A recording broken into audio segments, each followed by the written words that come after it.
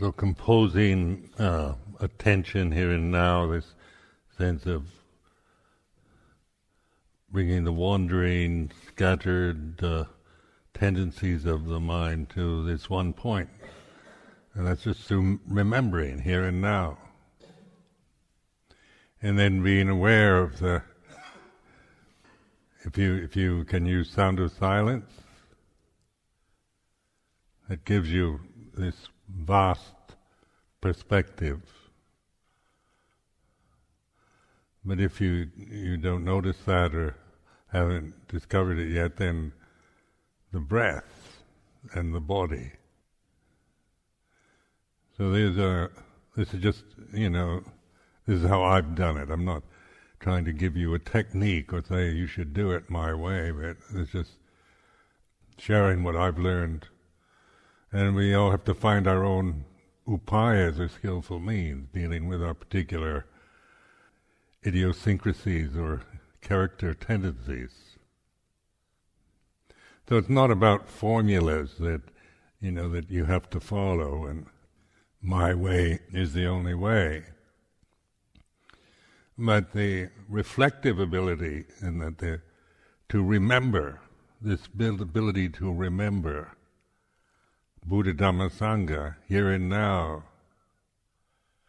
Because in the completely unawakened human individual, even though it's always here and now, they're not aware of that. They don't value it. Life is lived here for the future. How many contented human beings do you know?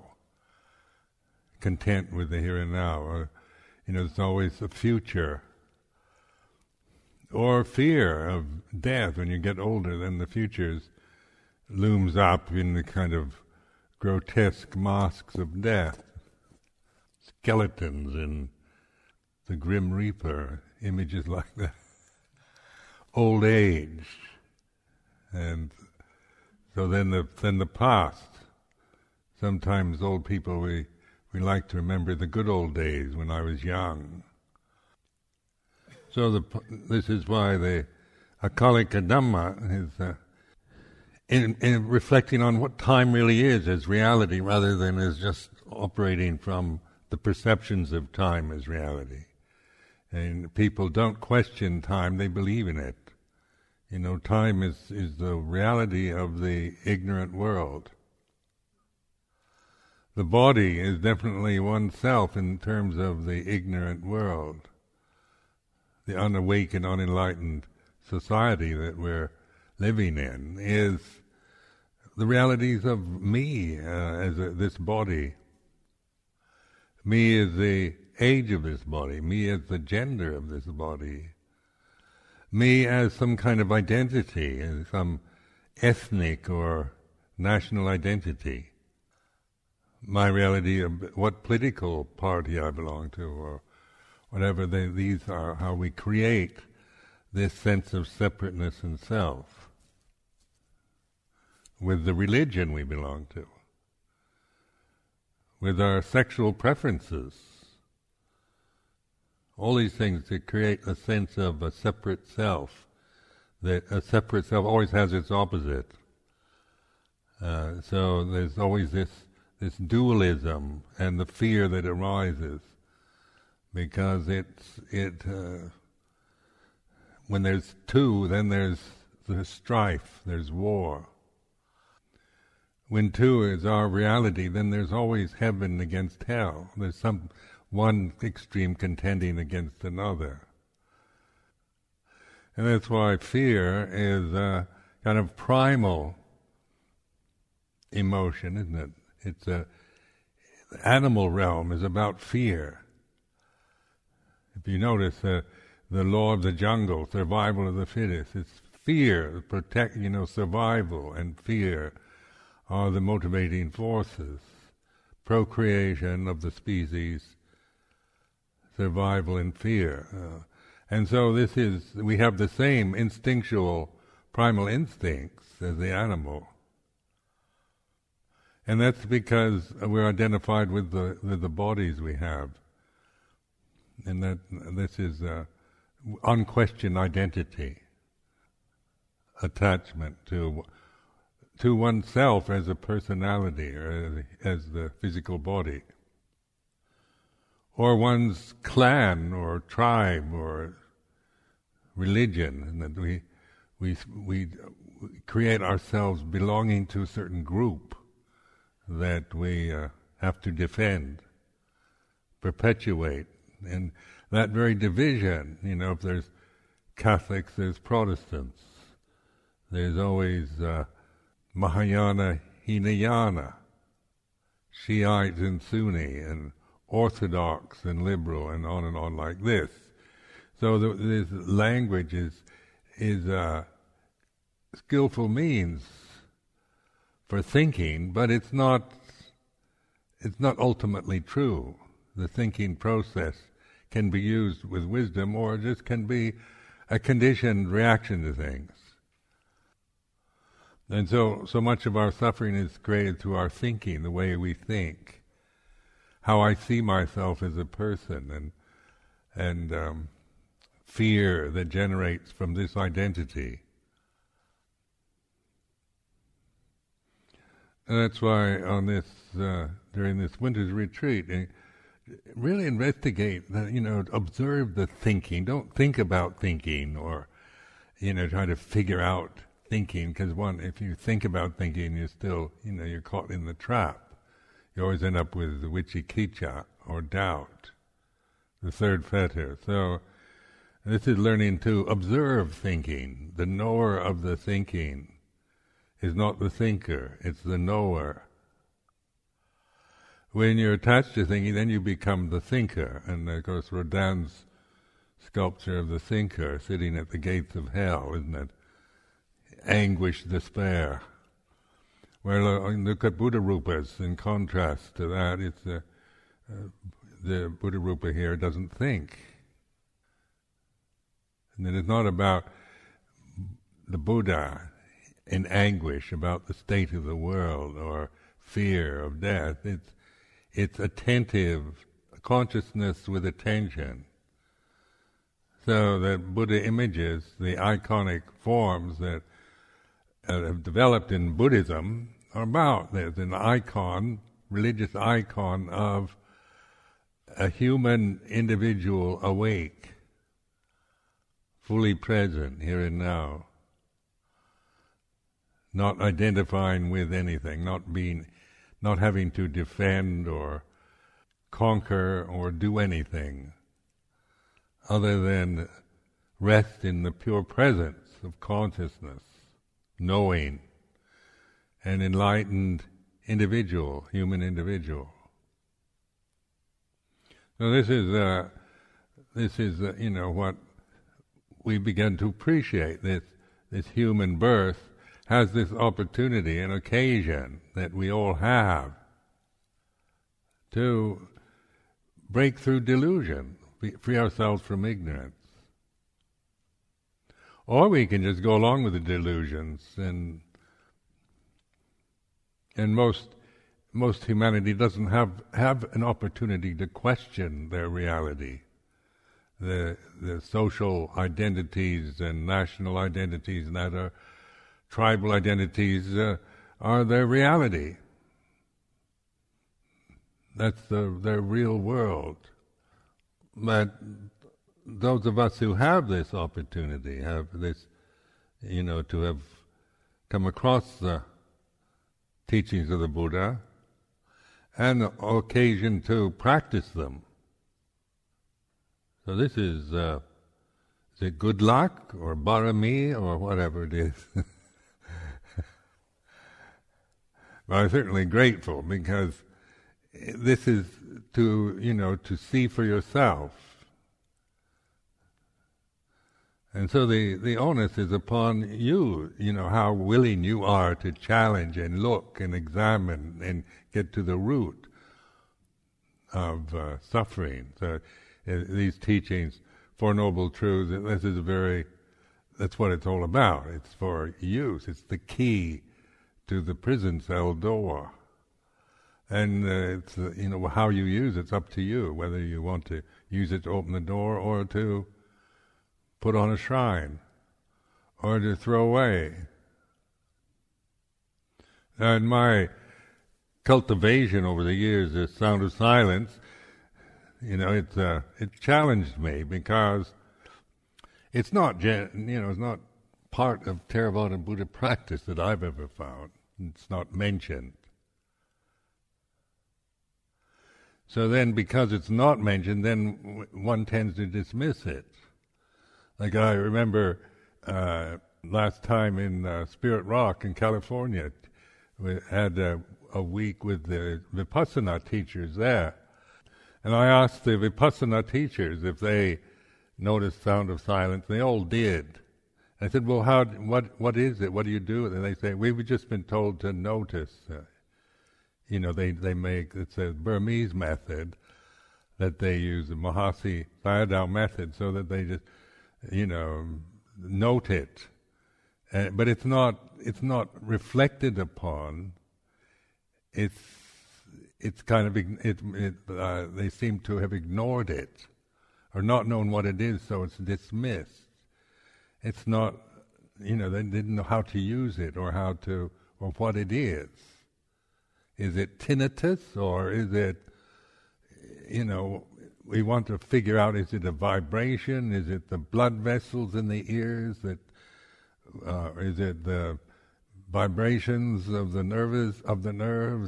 I hear all kinds of people desperately trying to figure it out. But when we do that, then we might notice it, but then we create it into something. We want it.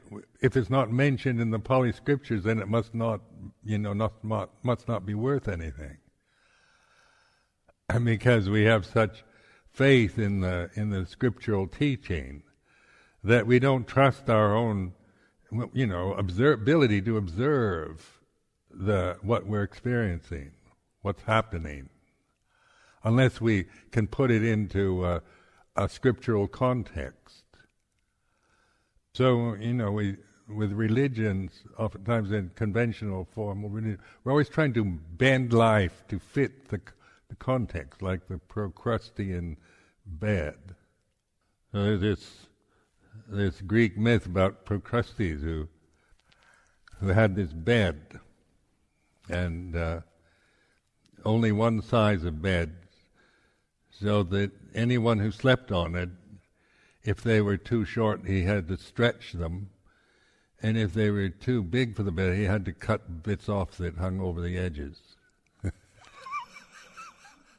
So this is it's called Procrustean bed, and that's somewhat how we oftentimes use religion. So instead of bed being a place of rest, it's a place of torture. Because very few might be able to actually be the exact, precise size of the bed. So notice that's why emphasizing the conventions are, they're not nothing in themselves. They're anicca, dukkha, anatta, like everything else. They're not meant to be, we're not supposed to stretch ourselves to fit them or to cut bits off because they don't fit in to the size of the convention. And this is like the awakened consciousness. It's vast. It has no boundary. That's why to recognize it, it's not limited to convention. So when we talk about sati sampajanya, satipanya, this is universal. This is unlimited. This is not about Buddhism per se. There's no name. It doesn't belong to any religious group or any conventional form. And yet we do tend to relate consciousness to the Procrustean bed. We're always, because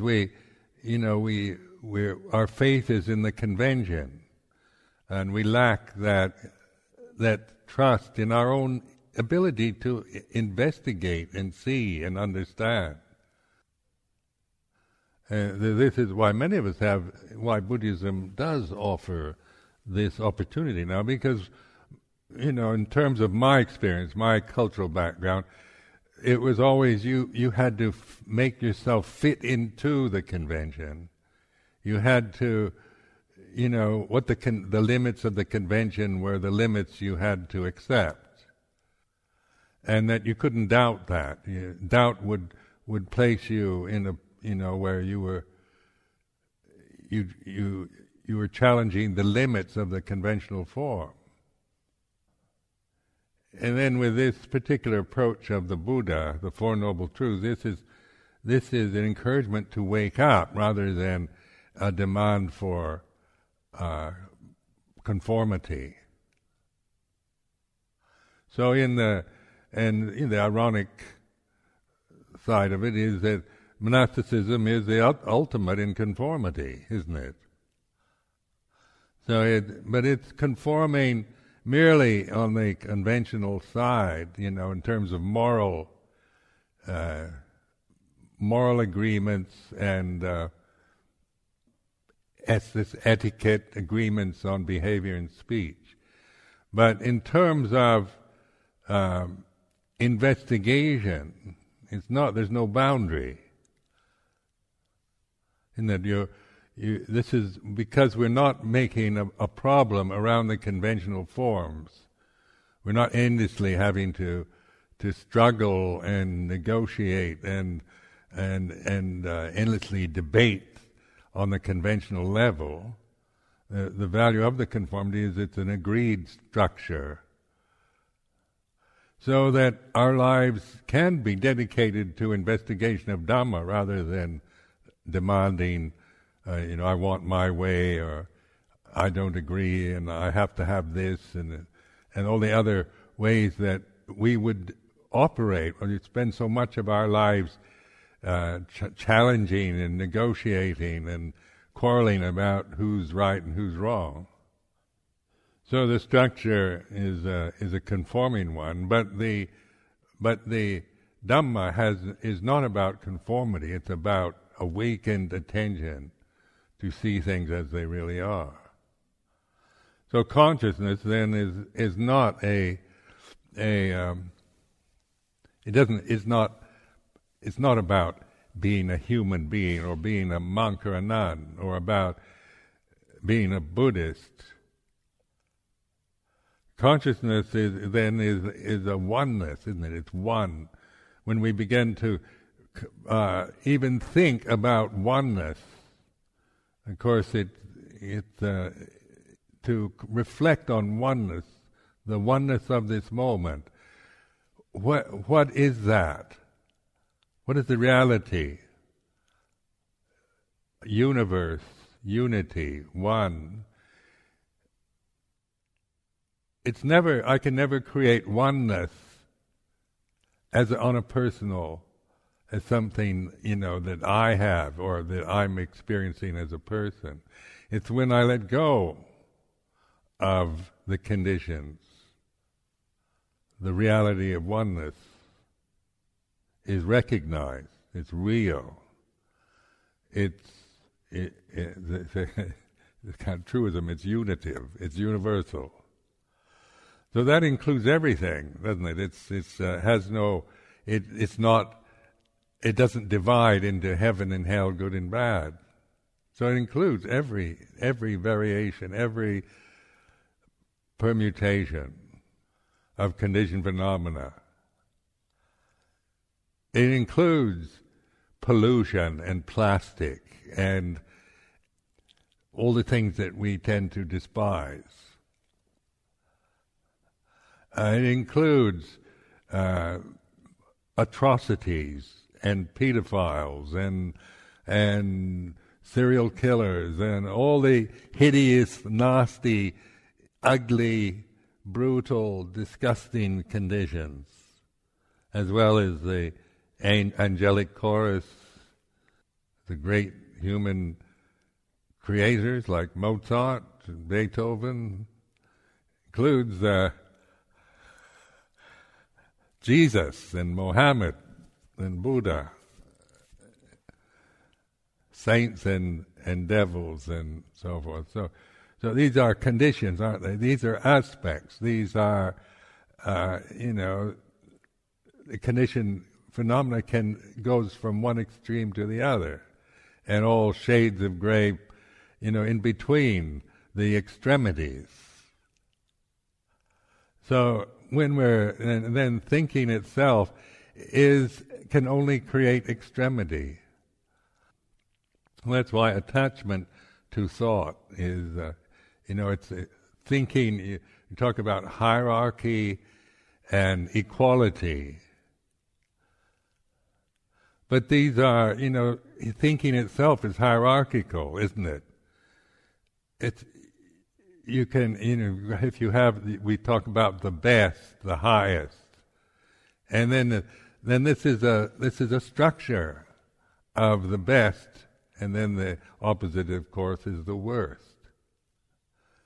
So the conditioned realm is hierarchical. It's a structure. It begins and ends, birth and death. That's the way it is. The conditioned phenomena is anicca, dukkha, anatta. And sometimes it's what we like, sometimes it's what we don't like. And it changes and moves according to what we call law of karma. It's beyond me to make something into what, or to fit what I like or what I prefer, my personal preferences. So then the awareness of conditioned phenomena. And so this is what the Buddha was. This is it. This is the gate to the deathless. Sati Sampajanya, here and now. Awakened consciousness, seeing conditioned phenomena, receiving it.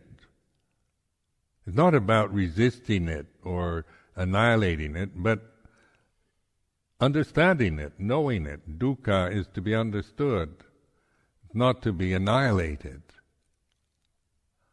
We're not trying to get rid of it.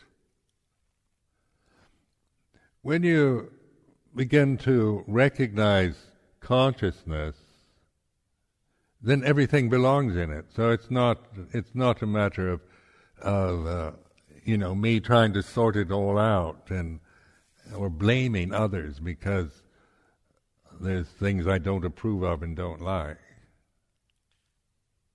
So that's why in harmlessness, when you take the precepts to refrain from harming, because I don't like mosquitoes and things, the insects that can make me physically very uncomfortable or give diseases. I don't want them.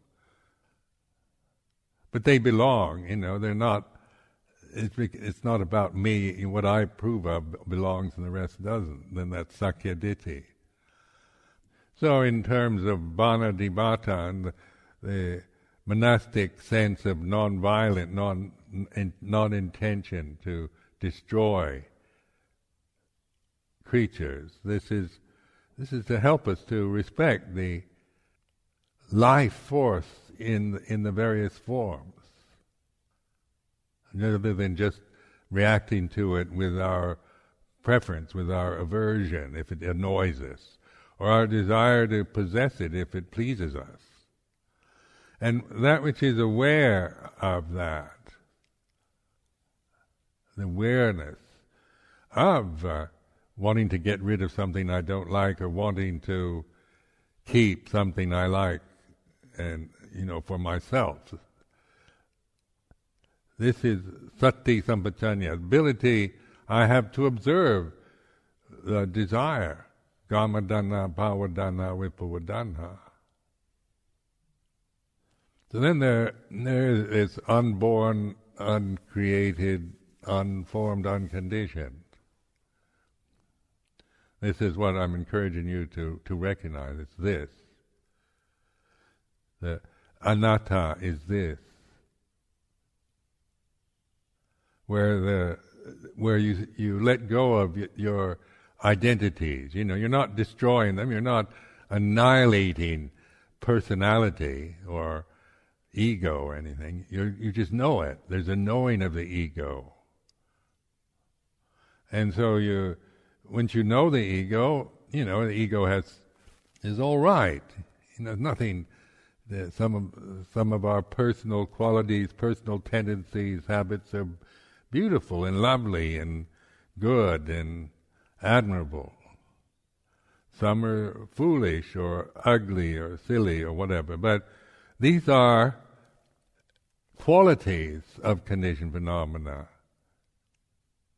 So the qualities, we in terms of living within the human limitation, the human body is to do good and refrain from doing bad with action and speech.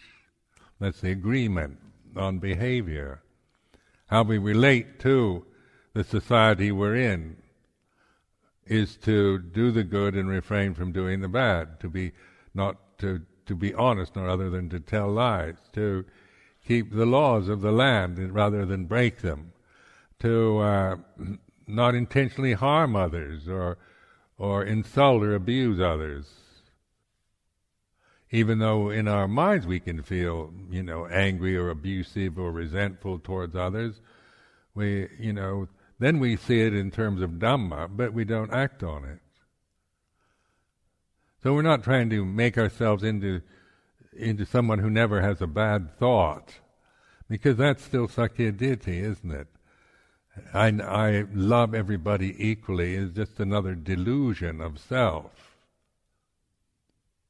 Because the conditions change. In the conditions for liking are present, then you like somebody. When the conditions for disliking them arise, then there's this feeling of dislike.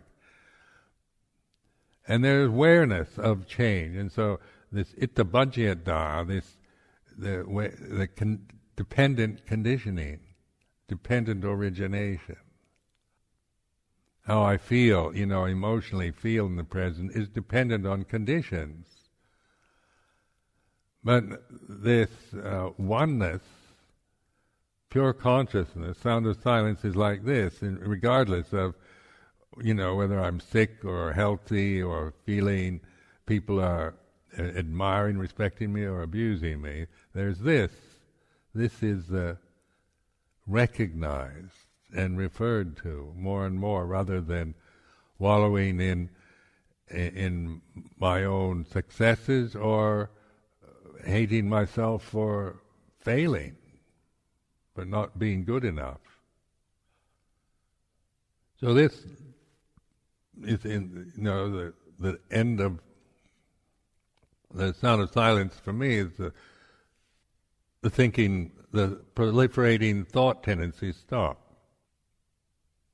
I can be somebody says something that upsets me, and then how dare they talk to me like that? That sound of silence. That'll stop. That cuts off the proliferating thought. Then after that, then there's still maybe emotional energy from if somebody's really upset me, said something that really, made me have a strong emotional reaction. The thought ceases, the thinking process ceases, but there's still emotional energy lingering that you're aware of. You're accepting that kind of feeling of being upset. Emotion, say the emotion of being upset by something is like this. It's like patience with it, allowing it to be what it is. Because otherwise we tend to want to annihilate it or suppress. Suppressing emotions is that's what we're doing. We're trying to annihilate them. Don't want to feel anything. I'm so full of altruism and good ideas about being pure and not carrying resentments that when I feel resentful, I just deny it, suppress it. And so then we're caught in this dualism again. We're always trying to control our emotions, and then there's always the fear that we'll lose control. What is a nervous breakdown? But you lose control. You lose ability to control your feelings.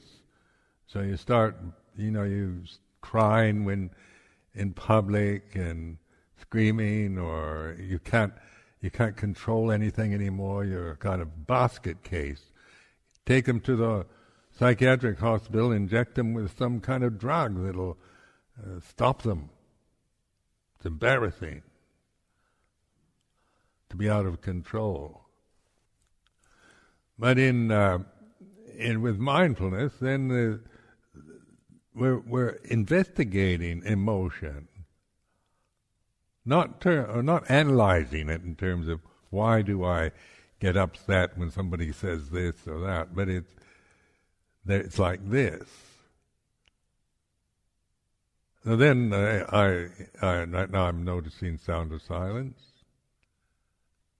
and it's kind of this gap, this not knowing. It just kind of stops that have a tendency to proliferate with thinking. But there is attention, isn't there? And it's consciousness. And so stopping there, resting in that, gives us the ability to be patient with the lingering emotional energy we're feeling. This is what I was doing, experimenting with years ago. I met with the Siladhars and let them tell me how terrible I am. Ajahn Chanasir is the only one here that remembers that. Where learning to receive credit, they weren't just being, malicious or not. They're just expressing feeling, about me personally. Then I determined to listen and to receive what they were saying, and at the same time be able to observe my own emotional reaction to what I heard. But always with this sound of silence as my refuge, so that I wasn't there to set them straight or scold them or defend myself or accuse them of anything. But it's just this willingness to hear how they felt about me on a personal level, because my relationships with the Siladhars at that time was not very good. So this was an experiment, learning how to receive what I most dread, being criticized on a personal level, my ego, and I really dread on a personal level, dread being criticized. I don't want to hear it. So that's the Sakyaditthi. Because when I'm criticized as a person, then my emotional tendencies is to see myself as a failure. I go into kind of a emotional black hole. I don't tend so much to blame the person as just, see myself as a hopeless failure. So by any criticism, it means that I've failed. If I haven't been able to live up to and perform the duty, the heroic duty. I'm quite a heroic figure by nature. I want to help people and do good things. So there's a heroic tendency, but also there's a fear of failure and a tendency to indulge in self-pity or justifying, the sense of I can't do it. Because when I became a teacher, I didn't feel prepared for being a teacher. For being head monk at Nanachat at the time, I only had eight vasas. And I didn't feel I was a teacher or ready for that. And so there was always this sense of I'm not ready for that. I can't do that. But because of the insistence of Ajahn Chah and my own altruistic tendencies, I took on that position. But there's also this sense of, if criticized, see, I told you I couldn't do it, I'm not ready yet, I didn't have enough time to develop. Like I used to think Ajahn Chah had 20 years before he started teaching. I only had 8. And he's a Buddhist by culture. He's born into Buddhist culture, much more kind of integrated into his psyche than mine. And so I could make a case, for my own failure, and in some ways even resent the fact that Ajahn Chah kind of pressured me into doing it. Now this sound of silence then puts me outside those kind of emotional habits. It doesn't deny them or suppress them, it gives me perspective, because I can observe that, this feeling of failure, of fear of failure, or fear of being criticized or blamed. Aren't we all afraid of, this is one of the most blaming societies here in Britain, isn't it? We're always, who's to blame? And you hear the news on Radio 4, they're always blaming somebody. And it's terrible to be a politician in this country, because you're setting yourself up to be blamed for anything that goes wrong, any mistake. You're right, you're the one that's going to get the blame for it.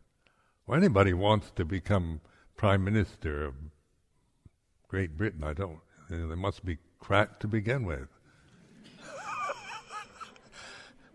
Or the United States of America. I think they're going to have an election next year. Anyone who wants to become president of the United States, I wouldn't trust.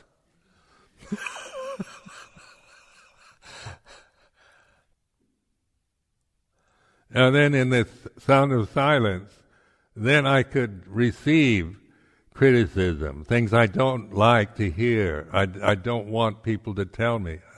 It's like the emperor's new clothes, isn't it? Tell me my new robe is beautiful, even though I'm not wearing anything. I want the illusion, Tell me the lies that make me feel safe. Tell me you love me all the time. Don't tell me you hate me. So that this is, even if you hate me, tell me you love me, because it makes me feel secure. Smile at me, so that it makes me feel all right. If you smile at me, then I know everything's all right. If you don't smile, then I think I start doubting, feeling insecure again.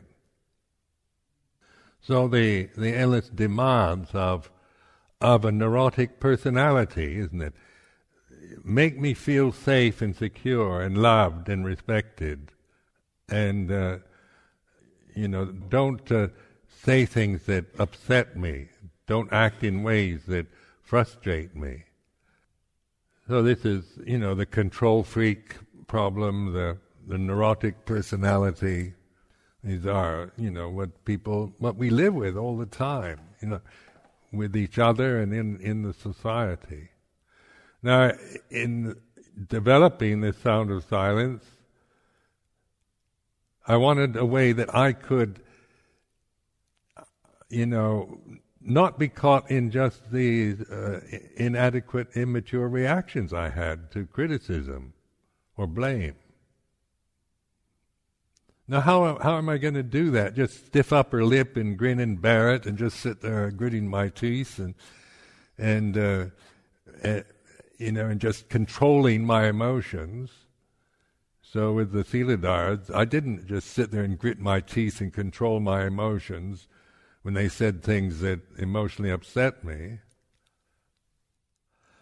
Because I could, with the sound of silence, I could listen, I could hear, I could be fully with what they were saying and fully with my own emotional reactions to what they were saying at the same moment. Because you're in this state of expansive consciousness, which includes both what you're hearing from somebody else and the emotional reaction that you have at the same moment. Where if I'm caught in the emotional reactions, then I can't do that. I just say, the Siladhara says something I don't agree with. Then I say, it's wrong. You've got it all wrong. You misunderstood. And then I have to set them straight. Or I get defensive, or argumentative, or aggressive. Because that's how emotions are. They're linear. You can't get perspective on emotions with other emotions. You can just use emotion to overpower somebody else. But in this way, then you have that perspective on what you're hearing, what's coming to you from somebody else, and the emotional reaction to what your own emotional reaction to what you hear. At the same moment, it's like this. You see, so it includes both.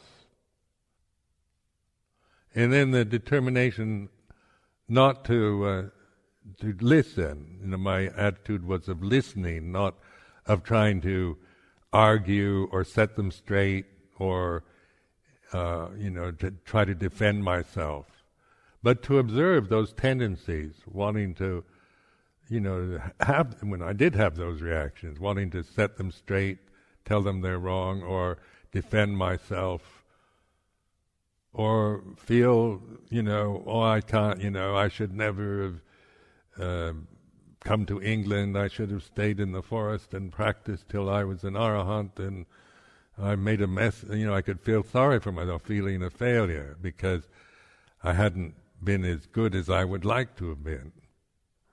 So, but these kind of emotional reactions then were happening, but they were not grasped. Now, to not grasp my emotional reactions, the only way I've really been successful in doing that is through the sound of silence. And grasping, I mean indulging or suppressing, because those are the two extremes. So indulging in my emotions or suppressing, like feeling sorry for myself, I can indulge in that. Poor me, or no, I shouldn't, and suppress that. It's wrong to feel sorry for yourself. It's immature and stupid, and I'm not going to do it, so I suppress it. But in awareness, then, with this sound of silence, I'm aware of that feeling, the kind of emotional feeling, mood that I'm in is like this, of feeling hurt, or broken-hearted, or disappointed, or feeling a failure, or feeling angry or enraged, or feeling righteous, feeling I have to defend myself, feeling I have to set somebody else straight, that they've got it wrong and I've got it right. These kind of emotional reactions I can accept in this vast consciousness, as well as what I'm getting from outside, an impingement from what others are saying or what's happening.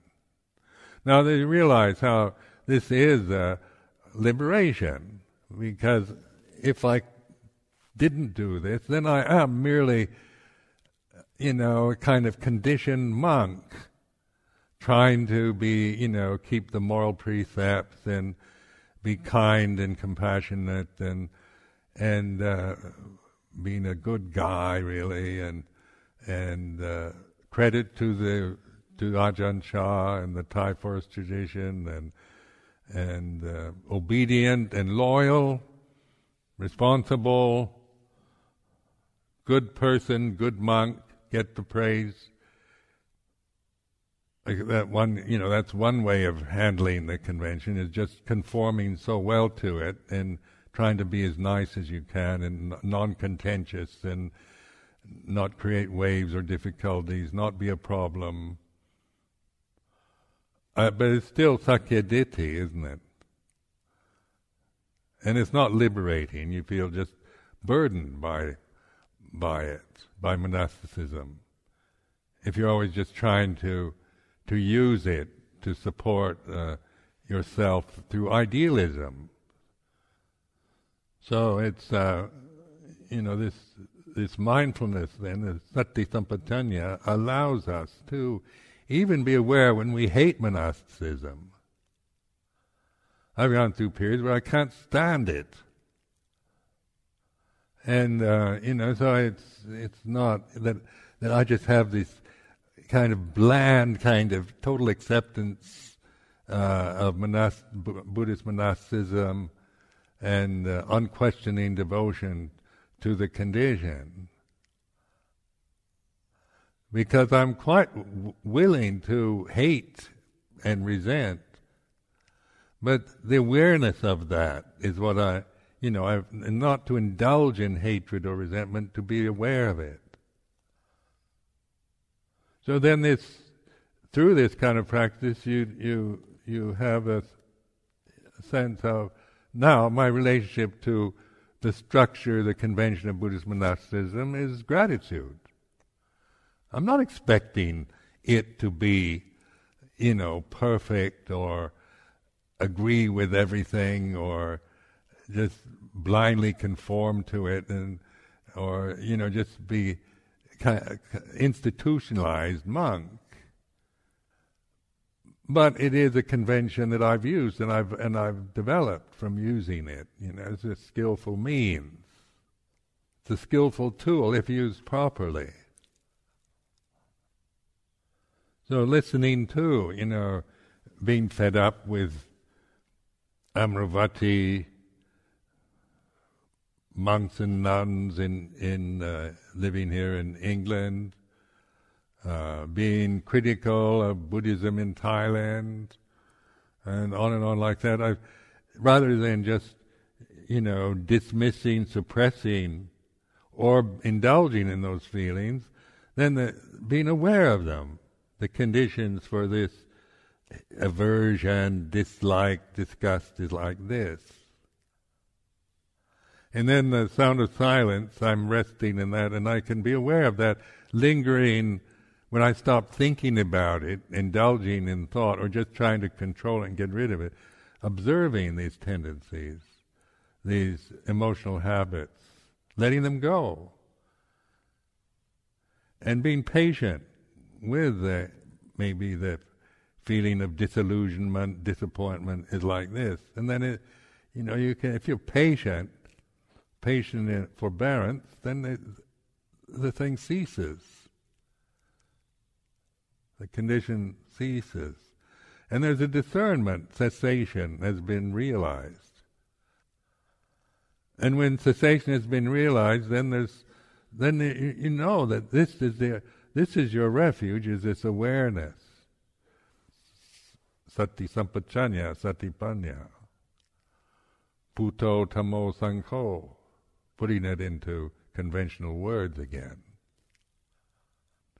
So in this encouragement to listen to you, create yourself, listen to yourself, to your ego, to the Sakyaditi. Listen to it from this point of sound of silence. So it's intentional thing. I am an American. I am British citizen. I am a good monk, bad monk, or what I like and what I fear and approve of and don't approve of, what I dread, who I like and who I don't like, and on like and childishness, and childish emotions, being aware of wanting my own way and resenting when I don't get what I want, and all these kind of being irritated and frustrated by demands of others and expecting people's expectations, and that you listen to your own ego, the Sakyaditi, and that which listens is not Sakyaditi. And this I had a real powerful insight one time. That which is this demanding, self-important personality is like this. That which is aware of it is not that. So this is the sati sampajanya. This is a transcendent intelligence, consciousness, aware of the aramana, or the object, the ego, me and mine, my emotional habits, feeling sorry for oneself, or wanting to throw a tantrum when you can't get what you want, or being in love with somebody else, or being averse to them. It's like this awareness, aware of that, of those kind of conditions that are present. Aware of how I hold the Vinaya and the monastic form. How the ego involvements in it, the fears around it, the resentments towards it. Is like this. So that do I want to be this person? Do I really want to be reborn as a person that when he doesn't get his own way, he sulks? Like, do I want to be reborn as somebody that gets upset every time somebody says something they don't like? Do I want to be reborn as a hermit? Do I want to come back again just so I can live alone and not have all the pressures of community life around me? And that which is aware of the object, so that the ego, Sakyaditi, is an object. It arises and ceases. In Pali, it's called aramana, mental object, an awareness of the object. So then you ask, you're inquiring, self-inquiry, that which is aware of the self, and then the thinking process starts. You can't. There's no name for this. Because if I start naming it, then it goes back into the thinking, the analytical, the judgmental, the structure of thought. But if I just recognize this, and then the ego still, can operate, but it's seen as an object rather than grasped, where you become your ego. So then, as you pursue this, then you're more as you can see, I have tremendous faith in this practice. Saddha, and panya, they work together. Wisdom and faith, and there's in the indriyas. There's a balance there. Because it does work. If you can, if you pursue it, you're willing to really, use it properly, and be able to let consciousness receive even your fears and your greatest fears and the things you most what they call the dark side, or the black side, or the shadow, the ugly side of one's ego, the selfish, vain, silly, nonsensical, so that because these are conditions that arise, so our relationship to them is not of judgment, but of recognition. So in being able to sustain the self-sustaining awareness.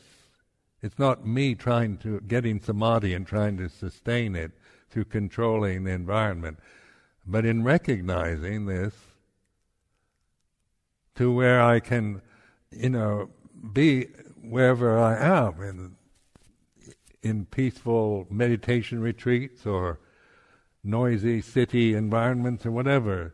This is not destroyed. This awareness, this sound of silence, this space, this consciousness is the background of everything, whether it's peaceful, noisy, or whatever. And then this is the refuge. It's the only refuge I can find. Any other refuge it can't be a refuge, because it's too dependent on conditions supporting it. So this image of the lotus that blooms in the midst of the inferno is indestructible. A lotus. This is years ago I came across this image. The lotus blooming in the midst of the inferno is indestructible. A lotus, is a delicate flower. Nothing. Doesn't have much. It's not made of iron or steel or anything. Very delicate, beautiful, and yet in the midst of an inferno is something terrifying. Destructive. So that's why that very image is what, inspired me. So I could see so many monks and nuns, they're so easily destroyed by the inferno. They just get overwhelmed, burnt out. They become precious. They've got to have everything a certain way. They make endless demands and wanting it to control things so that they don't get upset. They become politically correct all the time, never say anything that offends, and just so sugary, super nice, and then any kind of disruptive person, get rid of them. Any challenge to anything that comes from the inferno, we've got to protect our lotus at all costs. And that makes myself too precious. And so I'm not going to be like, I'm not going to go off and just protect myself so I can have my practice and feel safe. Take the challenge in the midst of the inferno when everything's going wrong. I want to be able to sustain this awareness in the midst of the inferno. When everything is, getting close and burning and hurting is like this. So the only way I've found to do that is through my practice of sound of silence, because this allows me to accept the whatever conditions that are happening in the present moment. Because I don't want to use Buddhist monasticism to make myself precious, to be somebody that has to have a very controlled and precious environment to feel okay in. Because sometimes meditation can make us like that. We become precious. Where the indestructible is through this awareness, because the awareness includes the inferno. The refuge isn't in being some delicate little flower in the midst of an inferno, but in the wholeness of it. The inferno and the lotus together. So this is this awareness then is that gate to the deathless, the unborn, uncreated, unformed, unconditioned. Therefore there is the escape from the born, the created, the formed, the conditioned. And then that escape from isn't you're not putting out the inferno for the sake of the lotus, but it includes both.